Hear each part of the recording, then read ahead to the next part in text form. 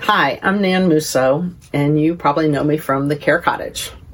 It is Volunteer Sunday, and when Devonna asked me to talk about faithfulness in light of the volunteers at the cottage, it made me think about the quote about success, that it's 90% perspiration, 10% inspiration.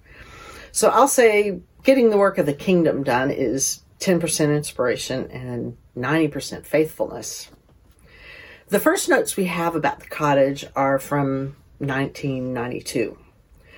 Anna Mae Seipolt, Ruth Durst, Betty Smith, Janet Yolland, Jackie Leach, and Donna Stevens worked in the closet, not the cottage. And they served 558 people, gave out 206 food boxes, and 412 bags of clothing and stuff. We fast forward 30 years to today, where we take up a lot more room than a closet. We served nearly 2,200 people and gave out over 600 food boxes and 2,500 bags of clothes and stuff. That's due to the faithfulness of a lot of volunteers over many years. Some long-term volunteers that have retired and moved: Carol Cheney, Marion Peters, Evelyn Connor, Jackie Trulson, Bernice Shrimp. Not all have moved, retired or moved. The current group that's running the cottage is Bobby Menegas, who has been working there for more than 20 years, Don Feehan, Maureen Finch, Grace Serpa, Ron Woods, Young Ja Park, Jenny Maharg, and Veri Liu, who's in the Christmas room. When COVID hit, as you know, everything shut down, including the clothing side of the cottage. But with all the food shortages, Young Ja spoke up and said, "We can't shut down. People are hungry." So while many charitable places did shut down, we never completely closed. We stayed open to hand out food over the door during those first few months. As we learned more and the things loosened up, we were able to open up for clothing appointments, dealing with all the county COVID restrictions. And that has been our faithfulness all along. When time for the Christmas room came up, it would have been really easy to say, this is too hard to do with COVID, and just given up, as many other organizations did at the time. But instead, we decided to figure out how to do it safely. And we did, with no resulting cases of COVID. And that was God's faithfulness to us. Now we will read God's word. Galatians 5:1, 22 through 26. It is for freedom that Christ has set us free. Stand firm then, and do not let yourselves be burdened again by a yoke of slavery. But the fruit of the Spirit is love, joy, peace, patience, kindness, goodness, faithfulness, gentleness, and self-control. Against such things there is no law. Those who belong to Christ Jesus have crucified the flesh with its passions and desires. Since we live by the Spirit, let us keep in step with the Spirit. Let us not become conceited, provoking and envying each other. Matthew 13, 24 through 30, 36 through 43. The parable of the weeds. Jesus told them another parable. The kingdom of heaven is like a man who sowed good seed in his field. But while everyone was sleeping, his enemy came and sowed weeds among the wheat and went away. When the wheat sprouted and formed heads, then the weeds also appeared. The owner's servants came to him and said, "Sir, didn't you sow good seed in your field? Where then did the weeds come from?" "An enemy did this," he replied. The servants asked him, "Do you want us to go and pull them up?" "No," he answered, "because while you are pulling the weeds, you may uproot the wheat with them. Let them grow together until the harvest. At that time I will tell the harvesters, 'First collect the weeds and tie them into bundles to be burned.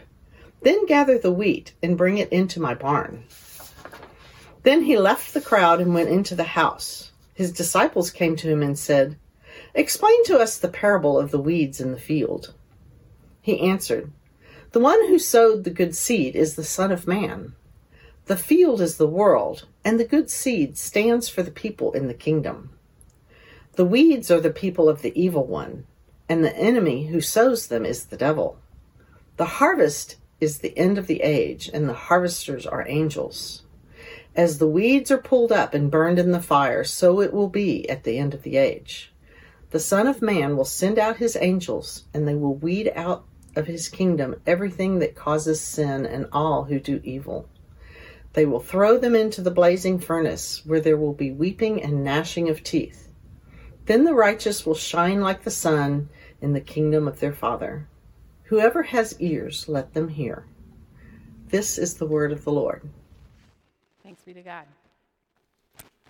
Well, that story was the first experience I had with Walnut Creek Presbyterian Church, because I joined our church 2 weeks before COVID shut down. So Nan is the first person I met here. Nan and Regina are the first people I met here. And I'd like to introduce myself again, even though Bart already introduced me. I'm Devonna Brazier, and I'd like to join Bart with welcoming you here to worship this morning. We are on the back end of our sermon series on the fruits of the Spirit. We're coming to a close on this. But way back in May, when we were previewing how all of these parables are going to match up to these different fruits of the Spirit and kind of getting a strategy for this teaching series, Bart said to our teaching staff, faithfulness. That's a tough one. Who's got that one? And so we opened our laptops and we scrolled through the list. It's me. It's me. So you might have heard the saying that insanity is showing up to do the same thing over and over again and expecting a different result. Well, faithfulness is showing up to do exactly the same thing over and over again and expecting it to matter. Faithfulness is boring and it's beautiful. Here are some synonyms: committed, steadfast, honest, loyal, trusted. Who doesn't want someone who exhibits these qualities as their friend or partner or neighbor? These things aren't coming up from inside ourselves. We can't bubble them up from within. These are an outcropping of walking in step with the Holy Spirit, who teaches us to live as Jesus did. Jesus, the ultimate example of faithfulness. Have you ever heard of someone dropping a truth bomb? I'd like to talk about honesty a little bit. There's a snarkiness that undergirds this type of honesty, especially on social media. How many of you are subscribed to Nextdoor, the social media platform that's supposed to build healthy communities? Exactly. There is an unbelievable amount of snarkiness on Nextdoor. You'll see a post that's something like, "I almost got hit by a car crossing in front of the middle school. I was so scared." And then you get brutally honest reply number 1, "Well, you should have looked both ways." And then there's reply number 2, "People shouldn't be walking in front of the school during drop-off. Don't they know it's busy?" And then we get reply number 3, "No one drives the speed limit in a school zone. You should all be ashamed of yourselves." And then reply number 4, "This is why I homeschool. Schools are bad for kids." I'm just kidding. 1 Corinthians 13, 6-7 reads, "Love does not delight in evil, but rejoices in the truth. It always protects, always trusts, always hopes, and always perseveres." This paints a very different picture than a truth bomb. God's word says that the faithful truth is something to rejoice in. It comes from a place of love. It's protective and hopeful. It binds you together. It lasts for the long haul, and it magnifies the value of the individual with whom you're being honest. It doesn't tear them down. We celebrate someone who's true to themselves or speaks their truth. And I'm not saying, when I kind of speak against this a bit, that we should be dishonest with ourselves or not be true to who we believe God has called us to be or made us to be. But faithfulness that we're talking about is not an individual faithfulness. It's a communal faithfulness that honors our relationships with others and with God. Our communities are counting on us to show up faithfully, consistently, day after day. It's a selfless quality of faithfulness.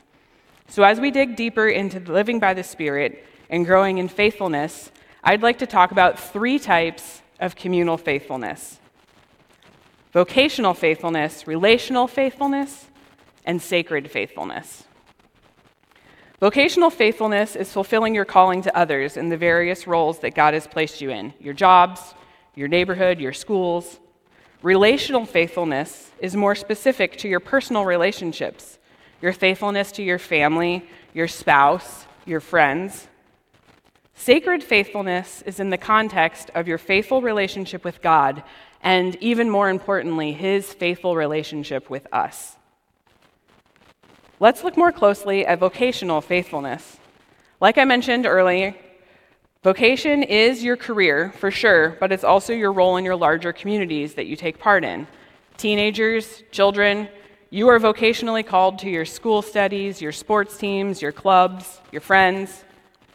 Adults, we're vocationally called to carpools and HOAs and our rec sports teams and the school board and our city. You get the idea. Like Bart said last week in his sermon on goodness, your vocation is the good work that God has prepared in advance for you to do. The people in your communities are on a mission from God to be served by you through your vocation. Vocations are communal. The business magazine Fast Company says that most working adults will have a minimum of 2 careers in their lifetime, and some of us as many as 7 careers in our adulthood. So how are we to be faithful in our vocations when they're going to change? Very few of us are like my Aunt Kim, who is a teacher in Ohio. She taught elementary school in the same school district for 32 years. And on the day that she retired, the mayor of her town called it Mrs. Nixon Day, and they literally had a parade for her. I know, that never happens. I have never been given a parade.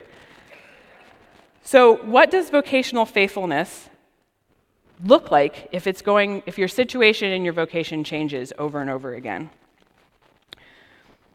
Well, I'd like to tell you the story of a family of 5 that I know. They live and work in a majority Muslim country doing vocational ministry.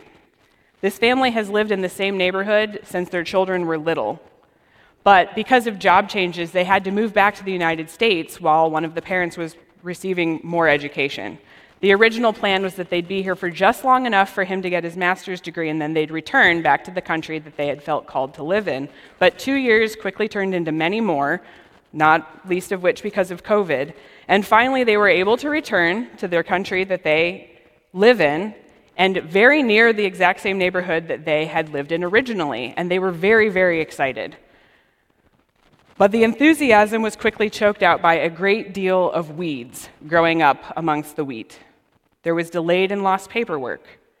There was unexpected bureaucracy that meant that Dad had to live apart from the rest of his family for a lot longer than they thought that they'd have to. And when they were all finally able to move into the same apartment together after a lot of struggle, the apartment was extremely dark and had no windows.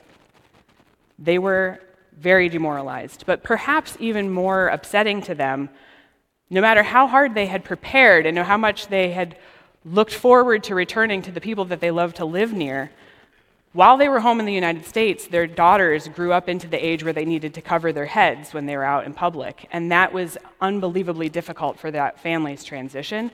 And it caused them a lot of stress and anxiety, not because they were ashamed, but because they were worried that they would offend somebody. That's a lot of weeds, right? All of this work requires faithful trust that if God is sowing these good seeds for them in that good soil, if this is the field he's called them to work in, they needed to fight the urge to pull up all the weeds. They need to see it through until their vocation ends in this place. And I don't know if I could do that. I think I might have just come home. I want to use this as a transition into relational faithfulness. This family has been called to live for a season internationally. That season is going to come to a close for them, as all vocations do. Their kids are eventually going to grow up and move out. All children do. They are eventually going to retire from work. All adults do. When their children grow up, they may choose to go into vocational ministry among the Muslim community. They may not. But they are likely going to maintain long-term friendships with the people that they met while they lived there. They're already reconnecting with their friends from when they were younger. They're definitely always going to be the children of their parents. So unlike your vocation, and there is a vocational quality to our family relationships and our friendship relationships, our human relationships are often lifelong. I'd like to say the growing season for a family or a friendship is more like a field of corn rather than your career vocation, which is a lot more like a patch of radishes. So how is a Christian faithful in their personal relationships? How about romantic relationships? The popular definition of faithfulness does share some overlap with what we're talking about today. Even your friends and neighbors who aren't Christians value monogamy, right? But I wonder if the common understanding of monogamy is more like possessiveness rather than the fruit of the Spirit, faithfulness. You want your partner to show up and do what you want them to do, rather than you want to show up and do for your partner as God is calling you to do for them. There's still an individualistic feeling about possessiveness rather than the communal feeling of faithfulness where we are coming together to do work together. Surrendering daily to the needs of your partner is not the family romance story that gets told in our culture. There are no blockbuster movies about mowing the same lawn for 72 years. Have you ever heard someone say, if you really want to ruin your relationship, get married? Yeah.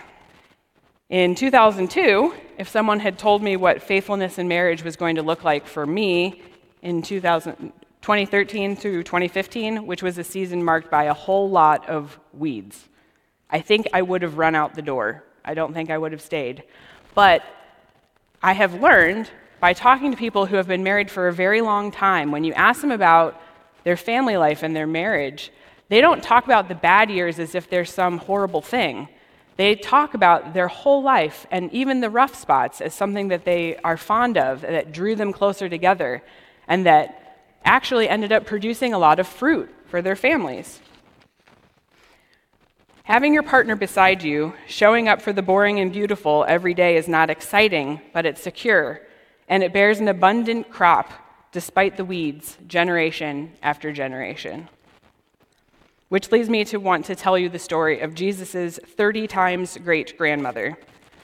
Her name is Ruth, and her life is a beautiful illustration of relational faithfulness, not just in marriage, but also to her mother-in-law and to her son.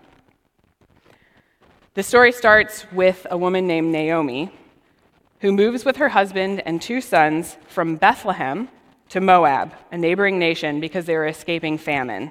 And while they were in Moab, her 2 sons married 2 women, Orpah and Ruth. They lived together as a multi-generational family in Moab, but eventually Naomi's husband and 2 sons died, and that left Naomi, Ruth, and Orpah alone in Moab with no one to protect them. So this caused Naomi to feel that she needed to return to Israel, and she didn't want to bring that upon her daughters-in-law, who might not want to go to a nation they'd never been in, so she released them from their promise to her. Orpah embraced her freedom and returned to her parents, but Ruth was struck with a sense of loyalty and love for Naomi, and she refused to be released. She said to her, "Don't urge me to leave you or turn back from you. Where you go, I will go, and where you stay, I will stay. Your people will be my people, and your God will be my God. Where you die, I will die, and there I will be buried. May the Lord deal with me, be it ever so severely, if even death separates you and me." I love that. Naomi and Ruth both remained faithful to one another, and they did return to Israel together. They were hungry, so Naomi sent Ruth to a barley field every day to pick up the extra pieces of grain that were at the edge of the field so that they'd have something to eat. This field was owned by a family friend who was quite wealthy named Boaz. And he eventually became so enamored with Ruth's faithfulness to the work that she was doing and her faithfulness to Naomi that he fell in love with her and he married her. The Bible calls him her kinsman redeemer. What a cool term. Boaz is not just faithful to Ruth. Boaz also bought the field that once belonged to Naomi's family and that kept all of the generational wealth in their family. He was protecting Naomi and Ruth through this faithfulness. That doesn't seem like it makes sense to us today. We'd be like, well, gosh, a woman can do it on her own. But back then, if there were women who didn't have the protection of a family, they were at risk of losing everything, possibly even made to be slaves. So the end of this story, full of weeds as it is, ends with a whole lot of wheat. Ruth and Boaz have a son named Obed. And according to the Hebrew genealogies, Ruth's son Obed is the direct descendant of King David. And King David is the direct descendant of Joseph, who married Mary, and they were the parents of Jesus in Bethlehem, Jesus, the kinsman redeemer of the world. God chose to work out his faithfulness to us through the faithfulness of Ruth. It's kind of amazing, especially if you think about how this is one of the oldest stories in the Bible. God was already promising to save us through Bethlehem. Which leads me to my third and final thought as we come to a close. Sacred faithfulness. But first, really quick, I want to clear up a couple misunderstandings that I don't want you to walk away with today. First, I don't want you to mistake weeds for wheat just because we're asked to let them grow up in the field along with the wheat. Jesus is not advocating for us to call something bad something good. We don't always get an explanation for a parable in Scripture, but this time we do. Jesus said, "The one who sowed the good seed is the Son of Man. The field is the world, and the good seed stands for the people of the kingdom. The weeds are the people of the evil one, and the enemy who sows them is the devil. The harvest is the end of the age, and the harvesters are angels." So to say it another way, the weeds aren't just annoying, the weeds are evil. There's evil in the world, and it affects us. The other mistake is believing that we can manage this kind of faithfulness on our own, like we can muster it up somewhere deep inside of us. Sacred faithfulness is an invitation to return to God over and over again and allow him to show his faithfulness to us. Ruth remained faithful to God and allowed him to bless her. And like I said before, the Ruth story is ultimately about God blessing us through her. Hebrews 11 begins, "Now faith is being sure of what we hope for and certain of what we do not see." This is what the ancients were commended for. And that's followed by a list of a bunch of Hebrew fathers who were faithful to God. But actually, it's a story about how God was faithful to these Hebrew fathers. And if I had 40 more minutes, we could talk about that more. Each of these heroes exhibited trust in God to follow through. They couldn't see on the surface how God was going to do that work, but they trusted in the promises that he made to us. So what does this look like practically? What's the take-home, if you will? Well, showing up at church week after week is sacred faithfulness. Sometimes we show up and we are not feeling it. Sometimes we show up and we're not believing it. Sometimes it really resonates deeply with us. And we show up in all of those stages week after week. That's sacred faithfulness. It would be good if the conversation in your family changed from, "Are we going to church tomorrow?" to, "What time are we going to church tomorrow?" Also, there's a mystery surrounding what goes on here. There's a mystery surrounding communion. There's a mystery surrounding baptism. We can't see it on the surface, but we trust that there's something sacred going on, God meeting us here. We trust that something is happening. Patient surrender to God is sacred faithfulness. When things are not going well, when there is more weeds than wheat, but you wait for God to allow your situation to change, that is sacred faithfulness. Fighting the urge to pull up the weeds and take it into your own hands before the growing season is over. Confession is sacred faithfulness. Acknowledging that sometimes those weeds are actually because of our own sinfulness. That's not easy to do. As I was contemplating the scripture in preparation for this morning, I kept imagining that I was standing at the edge of a field with a huge pile of wheat and a pile of weeds. Maybe a huge pile of weeds. And I realized that a lot of the things that I have done, or said, or not done, was in this pile of weeds. It was right there. But I drew a lot of comfort knowing that I am actually not going to pick up that bundle and walk it over to the fire to be burned. The angels bundled it up, it says, to be burned. It is going to be carried by Jesus. Jesus picks up the bundle, he throws it on his back, he walks to the fire. Jesus walks into the fire. The weeds are burned up. And Jesus walks back to me and he says, I've got this. You can trust me. Let's enjoy the harvest together. I want to sit with that for as long as I can. So as we contemplate faithfulness, we are going to continue to faithfully pray the prayer of John Stott. We've done it after every single sermon. And sometimes we allow it to be prayed over us, but this morning I'm going to invite you to pray it along with me. So let us bow our heads and pray. Heavenly Father, I pray that this day I may live in your presence and please you more and more. Lord Jesus, I pray that this day I may take up my cross and follow you. Holy Spirit, I pray that this day you will fill me with yourself and cause your fruit to ripen in my life. Love, joy, peace, patience, kindness, goodness, faithfulness, gentleness, and self-control. Amen.